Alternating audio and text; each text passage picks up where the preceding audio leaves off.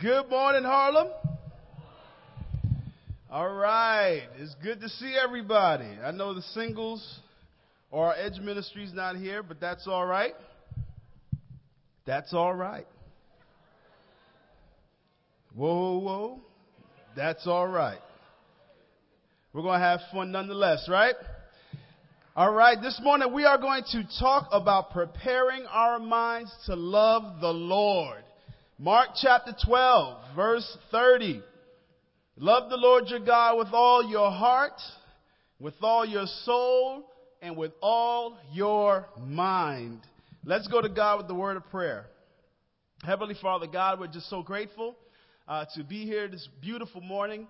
We're so grateful for your word, which our brother Gene has really taken us deeper into the word, and so encouraging, so inspiring to see that you've been preparing a way for us to connect with you, to be with you for over thousands of years, God. And I do pray that you'll help us to take that for heart, God, to not neglect that, to not ignore the process and the planning and the effort and the time that you put into preparing a way for our salvation.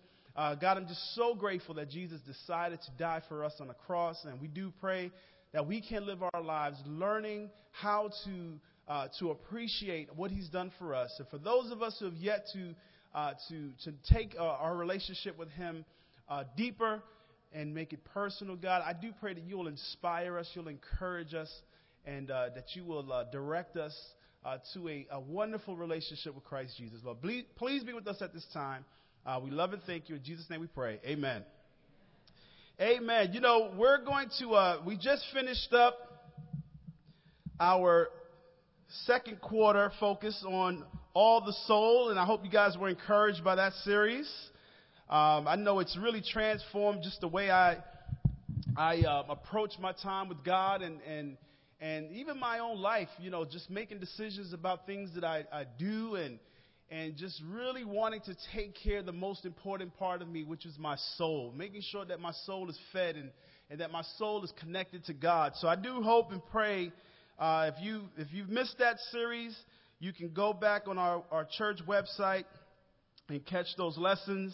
But we're going to start the third quarter talking about loving the Lord our God with all of our minds. And we're going to take a different approach. We're going to study out the book of Philippians together, the book of joy. So we're going to look at that starting next week.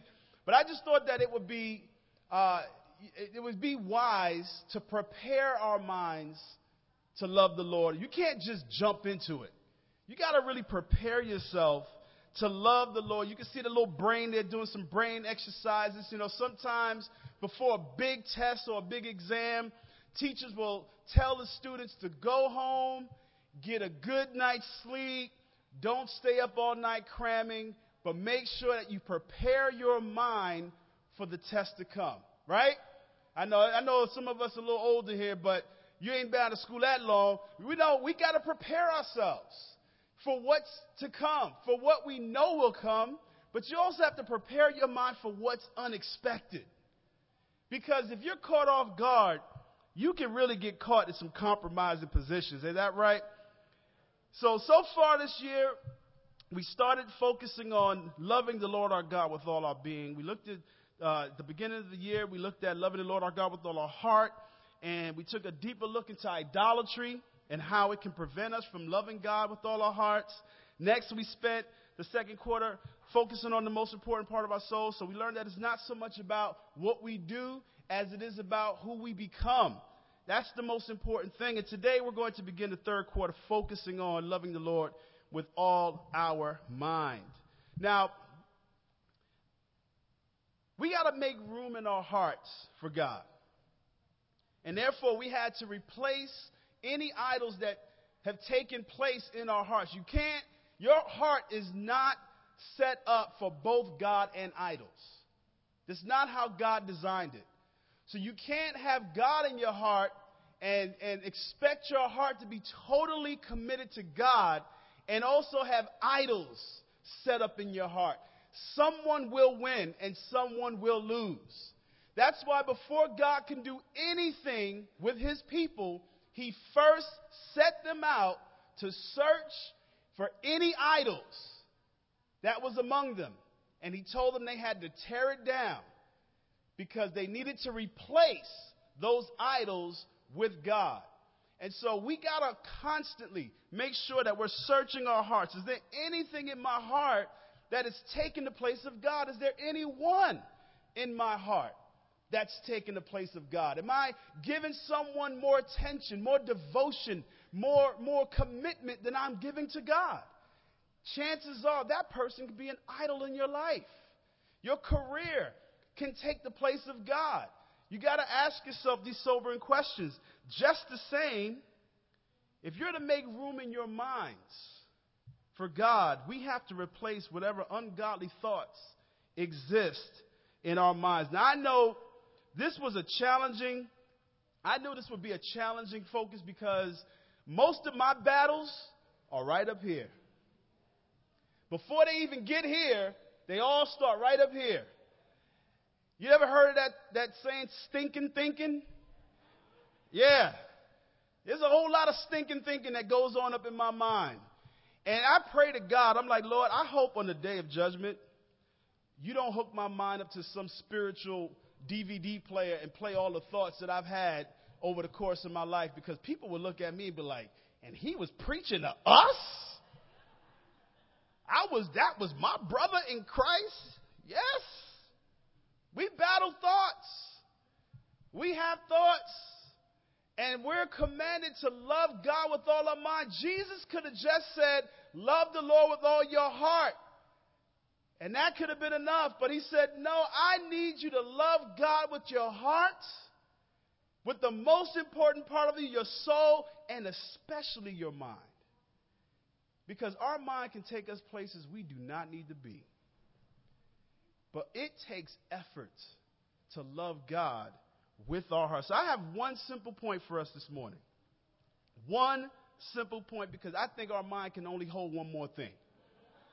So I'm just going to give us one simple point. Prepare your mind. Prepare your mind. Amen? In Proverbs 23, in verse 7, the Amplified Version says, for as he thinks in his heart, so is he. You heard of the saying, you are what you eat? Here, the Bible is saying we are what we think. You know, happy people have happy thoughts. Sad people have sad thoughts. You ever notice that? Sometimes I can wake up, my kids are happy.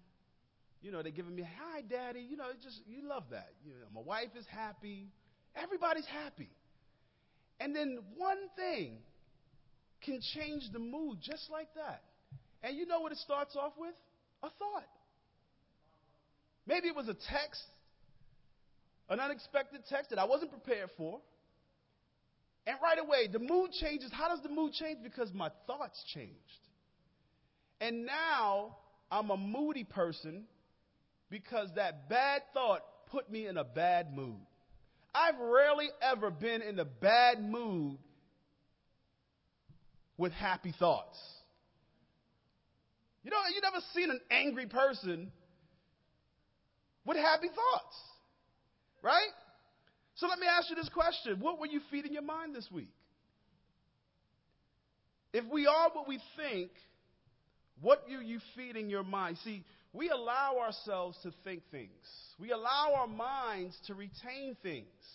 And so if you had a really messed up week, think about your thoughts. Go back and ask yourself, well, what was I thinking? And if you had a great week, then ask yourself, what was I thinking this week? Why was everything so good? Why did I handle that situation the way I did? Go back and ask yourself, well, what was my thought process like? If we're all what we think, then this means that we can also become the people that God wants us to be, because we can change our thoughts and help our thoughts to connect with God. Amen? You know, that takes effort. It takes effort and it takes preparation. Before I come to church, I have a prayer that I pray every Sunday. I ask God to guide my fellowship. Lead me to the people that you want me to speak to. Because if it was left up to James, I would only talk to a few of y'all. The people that would make me happy. But even sometimes the people that you think will make you happy won't make you happy. That's not that I don't love y'all. It's just that I'm a sinful person. I'm a selfish person. If I'm tired, then I don't want to talk to anybody. That's just how I am. Don't judge me. Don't judge me. Right? That's what people say that don't want to be held accountable. When we don't want to be held accountable for the way we are, we tell people, no. Don't judge me. No. But somebody's got to do something. Somebody in our lives has to know how we think about things. Somebody in your life has to know that you have a tendency to think negative and worldly about things. That's another way you can prepare yourself. You see, I thank God for my wife. My God knew exactly who to put James Warren. When he made me, he said, all right, we need, because I'm a few years older than Zalika. So he said, all right, I gotta create a woman that's going to help this brother stay on, keep his mind where it needs to be. My wife is always bouncing around the house happy. And when something's not right, then I'm like, hold up, something's off. There's a disturbance in the force. But my wife, it's rarely ever that she's not happy. I'm the one wake up, she'll be like, good morning. Then I get my cup of coffee. Then I'm like, hey, how's everybody doing? But my wife, she's a very positive thinker. She sees things totally different than the way I see things. She sees the good in things. She sees the potential in things. I look at everything that could possibly go wrong. Now, we call that keeping it real. So I like to, quote unquote, keep it real in the family. She likes to keep it positive. She likes to keep it full. And you need a good balance, because you can't always think happy thoughts. Then you'll just be kind of aloof and you just miss things. So we kind of help each other out there. But then you can't always keep it real. You got to keep it spiritual. Sometimes, think about how many times Jesus could have kept it real. And he chose not to. He would have broke a whole lot of hearts. Jesus kept it spiritual. And so we have to prepare our minds. In Psalm 119, verse 15, the songwriter writes about meditating on the precepts of God. He writes in verse 15, I meditate on your precepts and consider your ways. Look at a few other translations on that same verse. In the King James Version, it says, I will meditate on your precepts and contemplate your ways. In the English Standard Version, it says, I will meditate on your precepts and fix my eyes on your ways. In the Holman Christian Standard Bible, it says, I will meditate on your precepts and think about your ways. And lastly, in the Amplified Version, I will meditate on your precepts and have respect to your ways. The psalm writer put a lot of thought to God's ways. You know, it's one thing to read the Bible, it's one thing to receive God's word, but we have to give careful attention to it, because our minds, we can push things out very quickly. And not intentionally, because we got so much going on up there. That's why I only gave you 1 point this morning. But we can have so much going on in our minds. Like some of us are thinking right now, what am I going to eat for lunch? What am I going to do? Am I going to have time to go home and do laundry? Am I going to have time to take a nap before I got to get up and cook? And it's nice outside. I want to do something. Or there's all sorts of things going on. I'm thinking about a 7-hour drive I got to do right after church. So we're all thinking something. But we have to prepare our minds. And it has to be deliberate. I love how he says, I fix my eyes on your ways. I think about, I contemplate. It's like you have to get your mind prepared for the unexpected. You know, this means he spent a lot of time thinking about God's ways, God's instructions, and God's teaching. In Psalm 1, verse 3, I love this. It's one of my favorite Psalms. It talks about a man who does this. And he says, in Psalm 1 verse 3 says, the man who does this, the person is like a tree planted by streams of water, which yields its fruit in season and whose leaf does not wither. Whatever they do prospers. I mean, don't you want everything you attempt or everything you strive for to work out? You know, even if the results are not your desired results, you can still prosper. You can still grow. And it's all about how we perceive things. You know, you can have someone, when I think about a man who is planted by the streams of water, I'm thinking about someone who is rooted in his source of nourishment, his source of encouragement. Anyone that has a Bible is that person. You're planted by streams of water. You're planted by the life-giving source, which is God's Word. So everyone that has a Bible is like a man planted by streams of water. But the prospering part depends on us, on how often we go to that source, how often we prepare ourselves to receive nourishment from that source. If we're going to become spiritual people, then we got to consider, we got to contemplate, we have to fix our eyes on, and we have to think about and respect God's Word. The more time you spend meditating on God's Word, the more prepared you will be. You know, walking out of your door, you have to be prepared. Getting on the train, you have to be prepared. Going to your job, you have to be prepared. Coming home from work, you got to prepare your mind.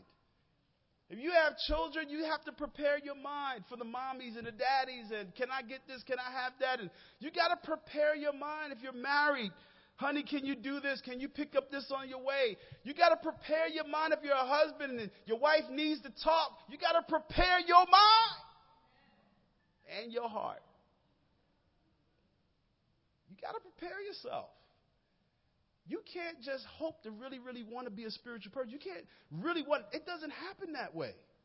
We can't rub our Bibles like we rub a genie and we become spiritual people automatically.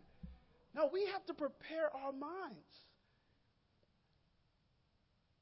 No, there are a lot of self-help books that are out there today. You can purchase a book and they'll tell you all these things to do to help you become a more positive thinker.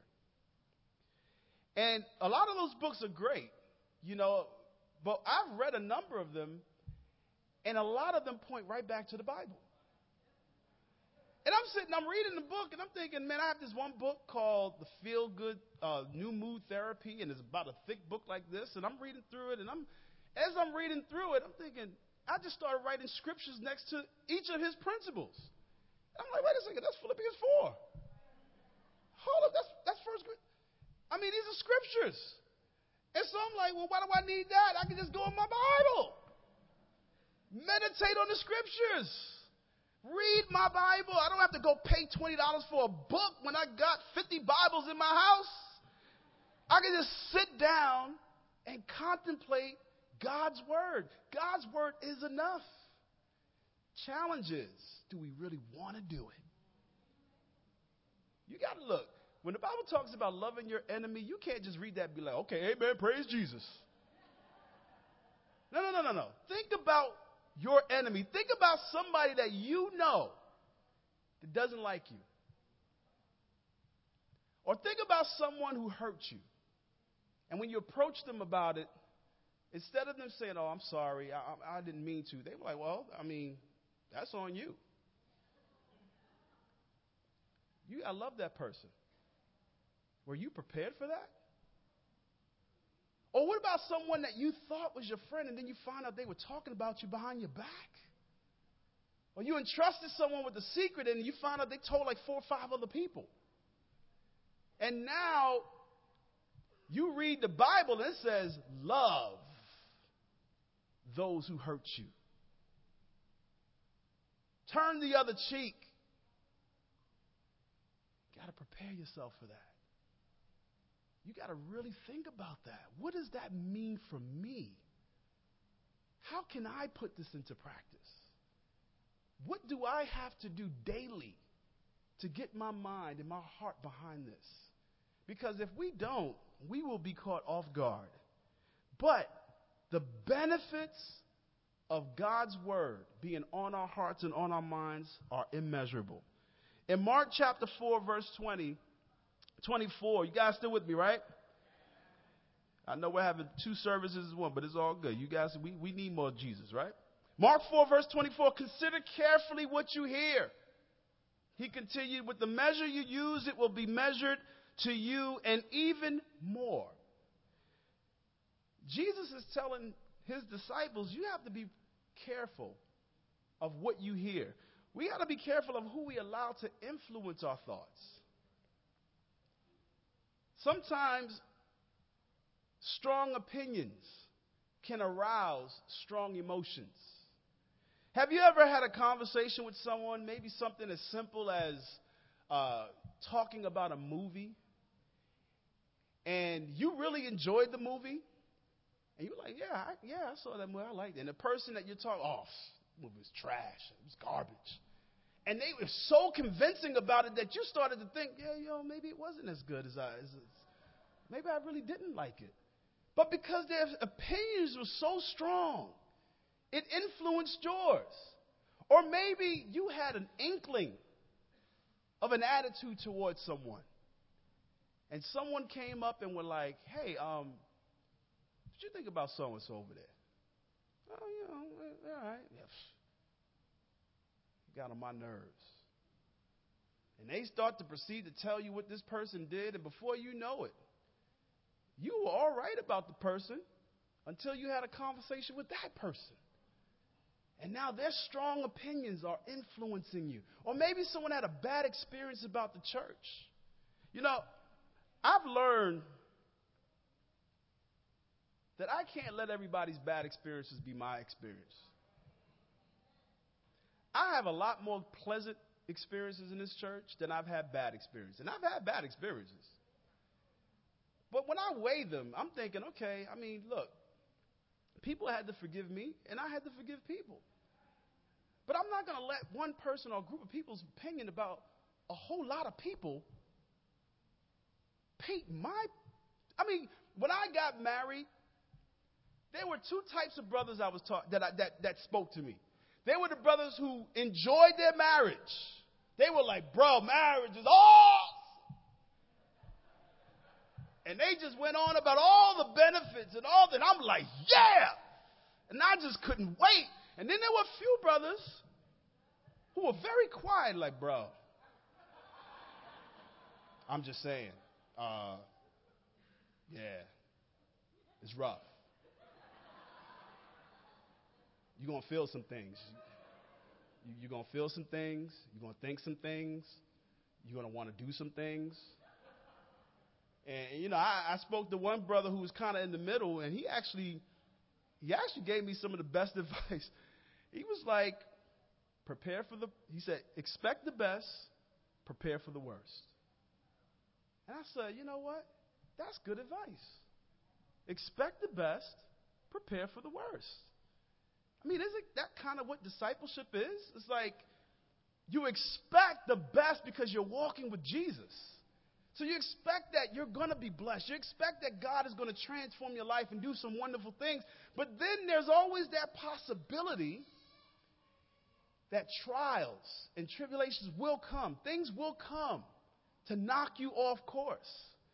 And so I live by that advice. I expect the best in my marriage, but I also prepare for the worst. And I'm not saying that it always comes from my wife. Sometimes it comes from me and my own stinking thinking. We got to remember that God is holy. And Paul says that we're his spiritual temples. And we know that when God met Moses, before he called Moses to go to Egypt, Moses' first encounter with God, God told him, remove your sandals. You're stepping on holy ground. And that set the precedence of their relationship. God considered Moses a friend, but there was still this separation between the two of them. We're friends, but I'm still holy. I'm still God. I'm still Yahweh. And as temples of the holy God, we can't just allow ourselves to think any crazy thought that we want to think.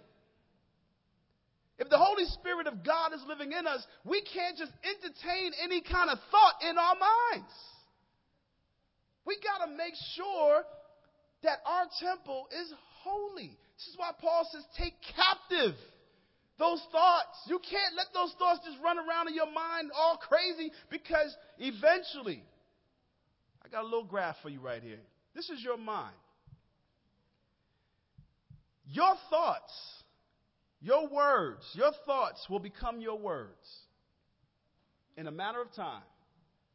Your thoughts will become your words. And you have to watch your words, because then your words will become your actions. This is why we say certain things. Married people, we're like, you can't say certain things. And it's not just for good advice. It's because eventually your words will become your actions. If you say, I love you, you're acting on that action. You're backing up that action. So you say other things, eventually your actions are going to follow. Watch your actions, because they become your habits. What we do creates a cycle in our lives.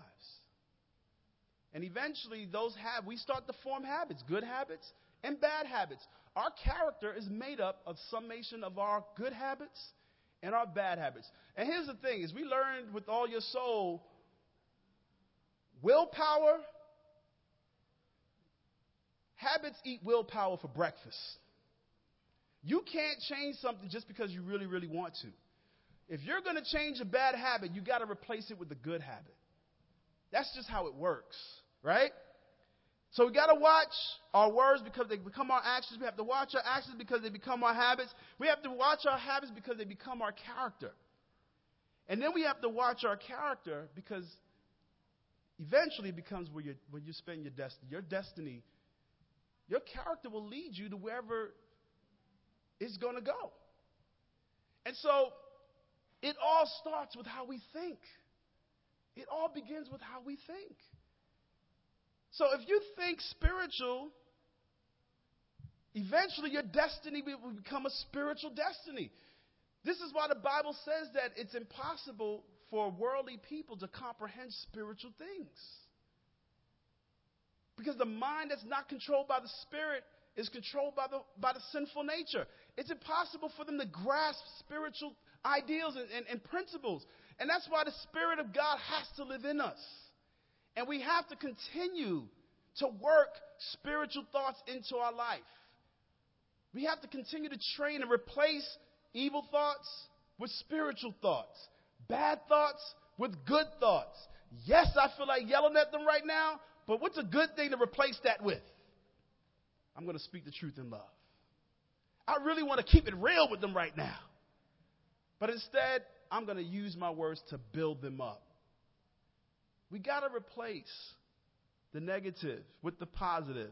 I like this quote by Joyce Myers. It says that some people's problems are rooted in the thinking patterns that actually produce the problems they experience in life. Some of the problems we have, it's rooted in the way we think. Have you ever sat down and tried to help someone, convince someone to change the course of a bad decision? Sometimes, it takes a lot of convincing, because once your mind is set on something, it takes a lot to convince you otherwise.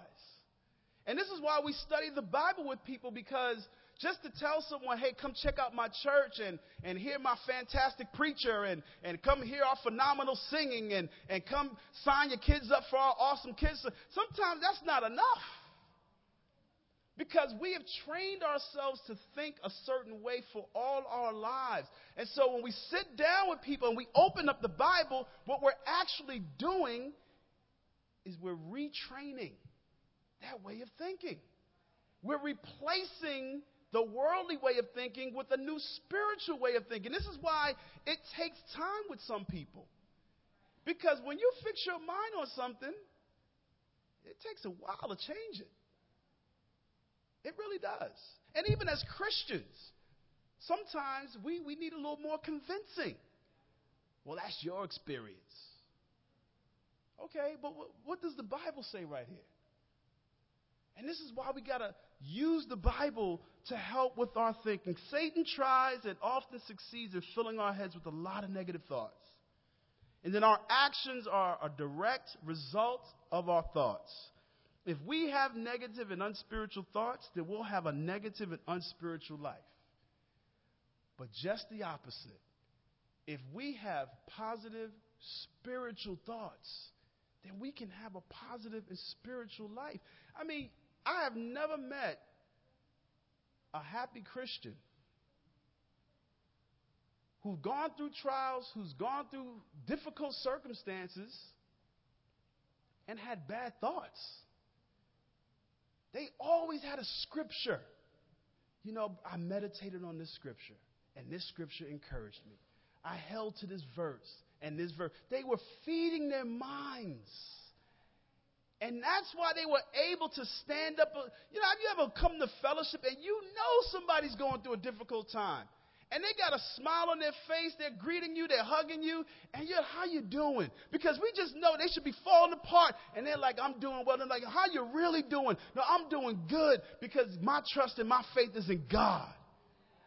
Sometimes we even try to bring people out of it, like try to talk to them like they lose their mind. It's like, no, I'm really doing good because I'm really holding on to the scriptures. There were times in my life where all I could do is meditate on a song. And that was enough. I didn't have to sit down and read for hours, just one verse. Psalm 55:22. Cast your cares on the Lord. He will sustain you. He will never let the righteous fall. You just got to digest that. Hear yourself read it out loud. Say it to yourself. Speak it to your soul. Speak it to your mind until your way of thinking changes. But I think sometimes we accept these negative circumstances in our lives and we don't speak to it. We don't use the Bible to rebuke it like Jesus did. You know, when Peter was talking all crazy, what did Jesus say? Get behind me, Satan. It was his best friend. Look, sometimes some of us need to be rebuked and be like, get behind me because you're not helping the situation. It's not that I think you're Satan. It's just that what you're thinking right now is crazy and it's not helping. So why don't you just go right on back here so that I can focus on Jesus? God wants us to love him with all our minds. Sometimes we can be a big help, and sometimes we're not.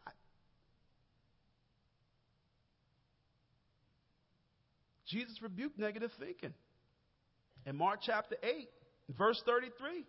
I know y'all don't believe me. He's right there. It says, but when Jesus turned and looked at his disciples, because, you know, Peter tried to do it all discreet. He pulled Jesus to the side. He's like, what are you doing, man? You're discouraging the brothers talking about all this dying in Jerusalem stuff. He pulled them to the side. He rebuked the Lord. And Jesus turned and he looked at it, and I just wish I was a bug, a fly on the wall, just to see Jesus. It says that Jesus turned around and looked at the other disciples. I can imagine Peter over here, Jesus looking at, get behind me, Satan. You don't have in mind the things of God, but the things of men. Now, of course, because just a few verses before, he just told Peter he handed Peter the keys to the kingdom because Peter made this big pronouncement. You are the Son of God. He said, blessed are you, Peter. So Peter knew who Jesus was. It's just for that 1 minute, he unwittingly became a vehicle of Satan. That can happen to all of us. You know, I'll never forget. There was one time, and this, I tell you, this was so convicting. Our sister Glenda Strong. You guys remember Glenda, right? She was a faithful, there wasn't a negative bone in that sister's body. She had been written off by so many doctors. She was supposed to have met the Lord numerous times. But she lived up to her name, Strong. That sister was strong. And I'll never forget, I'm at the hospital with her mom, with her brother, and with the doctor. And we're all talking about whether or not we should continue, should continue to stay on life support. And that was a tough decision. And I'm sitting here, I've known this sister for years, and I'm like, how much more can her body take? And we're sitting there, and I'm listening to the doctors, and they're just giving facts after facts. And he was very, very gentle, very compassionate. He just wanted the mother to not suffer, and he wanted Glenda to not suffer any longer. And I sat there and I said, Ma, I think it's wise to listen to the doctor. I mean, she's come off and on. I mean, they resuscitated her numerous times, and I'm thinking it's how much more should she suffer?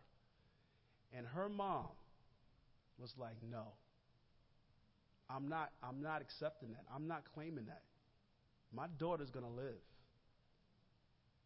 And I sat there and I felt like the most faithless person in the room. Because I'm thinking, you know what, the doctors are right. And sure enough, after the mother, we left the room, Glenda was all right. And I'm sitting there thinking, how many times are you going to prove us wrong? But sometimes you're trying to, you don't want to, you're trying to be consoling, you're trying to be understanding, and your own faithlessness can sometimes be a stumbling block for your brother, and you might be Satan unwittingly. And that doesn't mean you're a bad person. It just means that you're not where you need to be. Now, her mom, her faith, I tell you, I was blown away. And that day, I'm like, you know what? I'm never writing this sister off again until they are. And look, here's the thing. I've been there, and I'm sitting there, and I'm watching. I'm like, this is it. And then I get a call from Miss Charlene. Glenda's up. She's asking for you and Zalika. I'm like, what? And after that, I said, you know what? I'm not writing this. She's making me angry now because I'm like, you got me going all emotional and stuff, and I'm here like getting all emotional, thinking this is going, and then finally I think Glenda said, all right, I'm gonna stop playing with y'all. Let me go be with Jesus. And she finally gave up her spirit. But sometimes if we don't understand the situation, if we Satan can get in there and he can use us to trip other people out.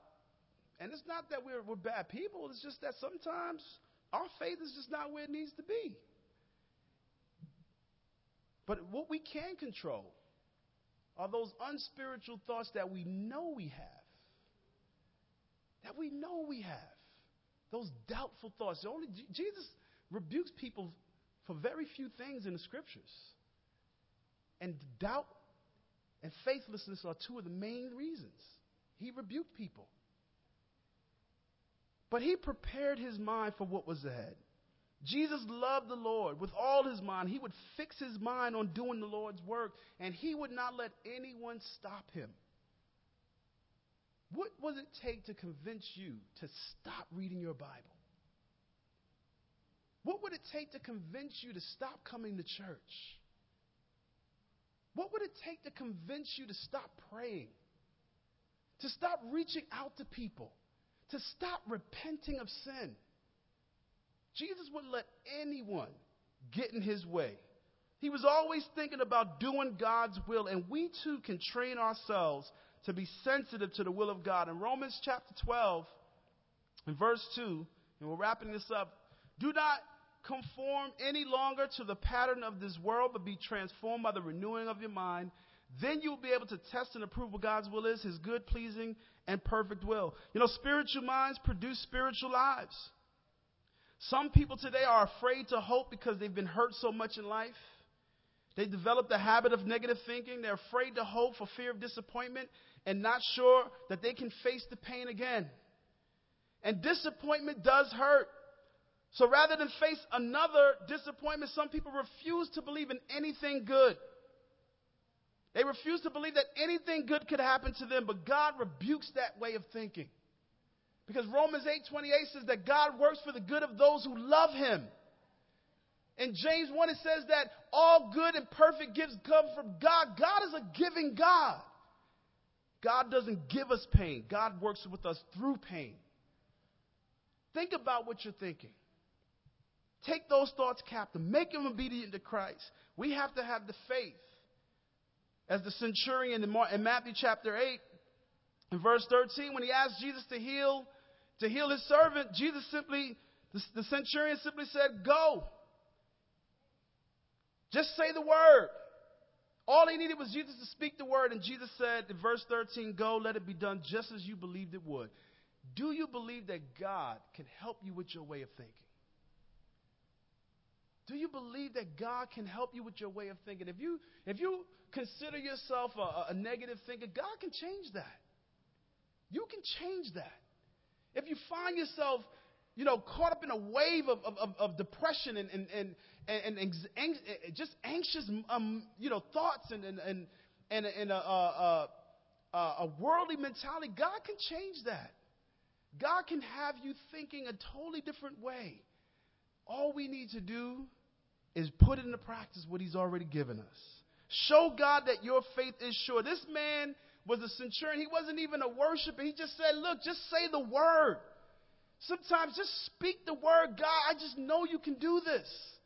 And we have to train our minds to love the Lord in that way. After his memorable rebuke years later, Peter encouraged the disciples in his letter, prepare your minds for action. When you leave here today, you got to prepare your mind. You got to prepare your mind for action. Prepare your mind when God says to move, that you'll be ready to move. Prepare your minds so that when the Lord says that you need to love, that you'll be ready to love. That you'll be able to do and follow when not everyone is approving of your decision. I remember studying the Bible. My mom was not. She was the first person to oppose me becoming a Christian. Because it was not the church that she was accustomed to. And I had to prepare my mind. I had to get prepared for what conversations I would have every night I come home. What am I going to say? What am I going to say? And how am I going to say it? Because you got to be careful about how you speak the truth. Some people might even think you're weird, that you lost your mind. For our young people, you go to church, you read the Bible. You might get teased. You might get made fun of. You got to prepare your mind for that. Some of you have come back from a very spiritual week of camp. You made some decisions. You got some deep convictions.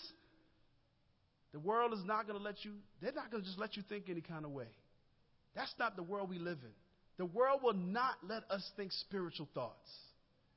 The world will always throw something at us to get us right back into thinking the way that's approved by the world. Even today, there's certain things you just can't think without being labeled something, without being labeled a hater. So I don't agree with that. So now that's not the way the world works. But we got to prepare our minds for that. Jesus dealt with the same type of disapproval. In Mark chapter 3, in verse 20, Jesus entered the house and again gathered so that he and his disciples were not even able to eat. When his family heard about this, they went to take charge of him, for they said, he is out of his mind. Jesus' own family called him crazy. They were like, what is this guy doing? What is he doing? And I imagine that Jesus had to prepare his mind to deal with the world every single day. Not just the Pharisees. He had to deal with his own family. And sometimes our family can be the most difficult people to deal with.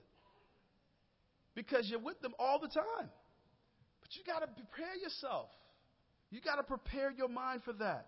Meditating on scriptures, contemplating, keeping your eyes fixed on Jesus. The cross was Jesus' greatest challenge. And he overcame because he prepared for it. He prepared for it. Are you prepared? Are you prepared for what may come up in your marriage? Are you prepared for what may come up with your children? Are you prepared for what may come up on your job? Are you prepared for what may come up in your relationships today? Are you prepared for what may come up in the church? Are you prepared? We got to prepare our minds for action. We can't just wishfully hope that God carries us through. We got to prepare our minds to love God through all of this with all of our minds. I want to encourage us to imitate the Apostle Paul, who in 1 Corinthians 14, verse 15 said, "What shall I do? I will pray with my spirit, but I will also pray with my mind. I will sing with my spirit, but I will also sing with my mind." Paul worshiped God with his mind. He worshiped, he sung in his mind. He prayed in his mind. He prepared his mind. That's where the battles are often fought, is right up here. And the condition of our hearts are determined by what happens up here. If we win as many battles as we can up here, then our hearts will be at a good place. If we get our hearts behind God, if we get our hearts fixed on God, then our heart will be connected to God. But we cannot assume that we'll be close to God if our minds are not close to God, if our minds are not connected to God. Paul prepared his mind with prayer and with singing. As we prepare to take the communion this morning, I want to encourage you to take a moment to prepare your mind. Ask yourself, Father, what thoughts, what reoccurring thoughts do I need to get rid of in my mind? What's keeping me from worshiping you and loving you with all my mind? Because if we're to connect and love God with all our mind, we have to be prepared for it. We have to make sure we replace the bad things with the good things. And if you're not someone who's in the habit of reading your Bible, then I want to encourage you, start today. Start with something as simple as the book of Psalms. Read through the book of Psalms. They're great pages of worship that can really get you focused and direct your mind and your way of thinking. But start somewhere. Do something. Don't just go back to the norm. Amen? Let's pray. Our Heavenly Father, God, we're just so grateful, our Lord, that you've given us the capacity to understand your will, to understand your word, but God, more importantly, to become spiritual people by the way we think. God, we're your temples, and we ask that you will help us to be holy as you are holy. We ask that you will give us the ability to take captive the thoughts that we have that are unpleasing to you and make them obedient to Christ. Father, we ask that as Paul did, that you'll help us to sing with our minds and to pray with our minds and to worship you with our minds and to love you with all of our minds. And God, I do pray for those of us who have mental challenges, God, that you will give us the capacity that despite whatever mental challenges we face, God, that we can still love you with all of our minds. And God, I pray that as we reflect on the cross, as we reflect on what Jesus has done for us, as we take the bread which represents his body and the juice that represents the blood that was spilled on our behalf, I pray, God, that you will help us to keep him at the forefront of our minds and to never forget the sacrifice made for us. We love you and thank you, and we pray all this in Jesus' name. Amen. Thank you, guys.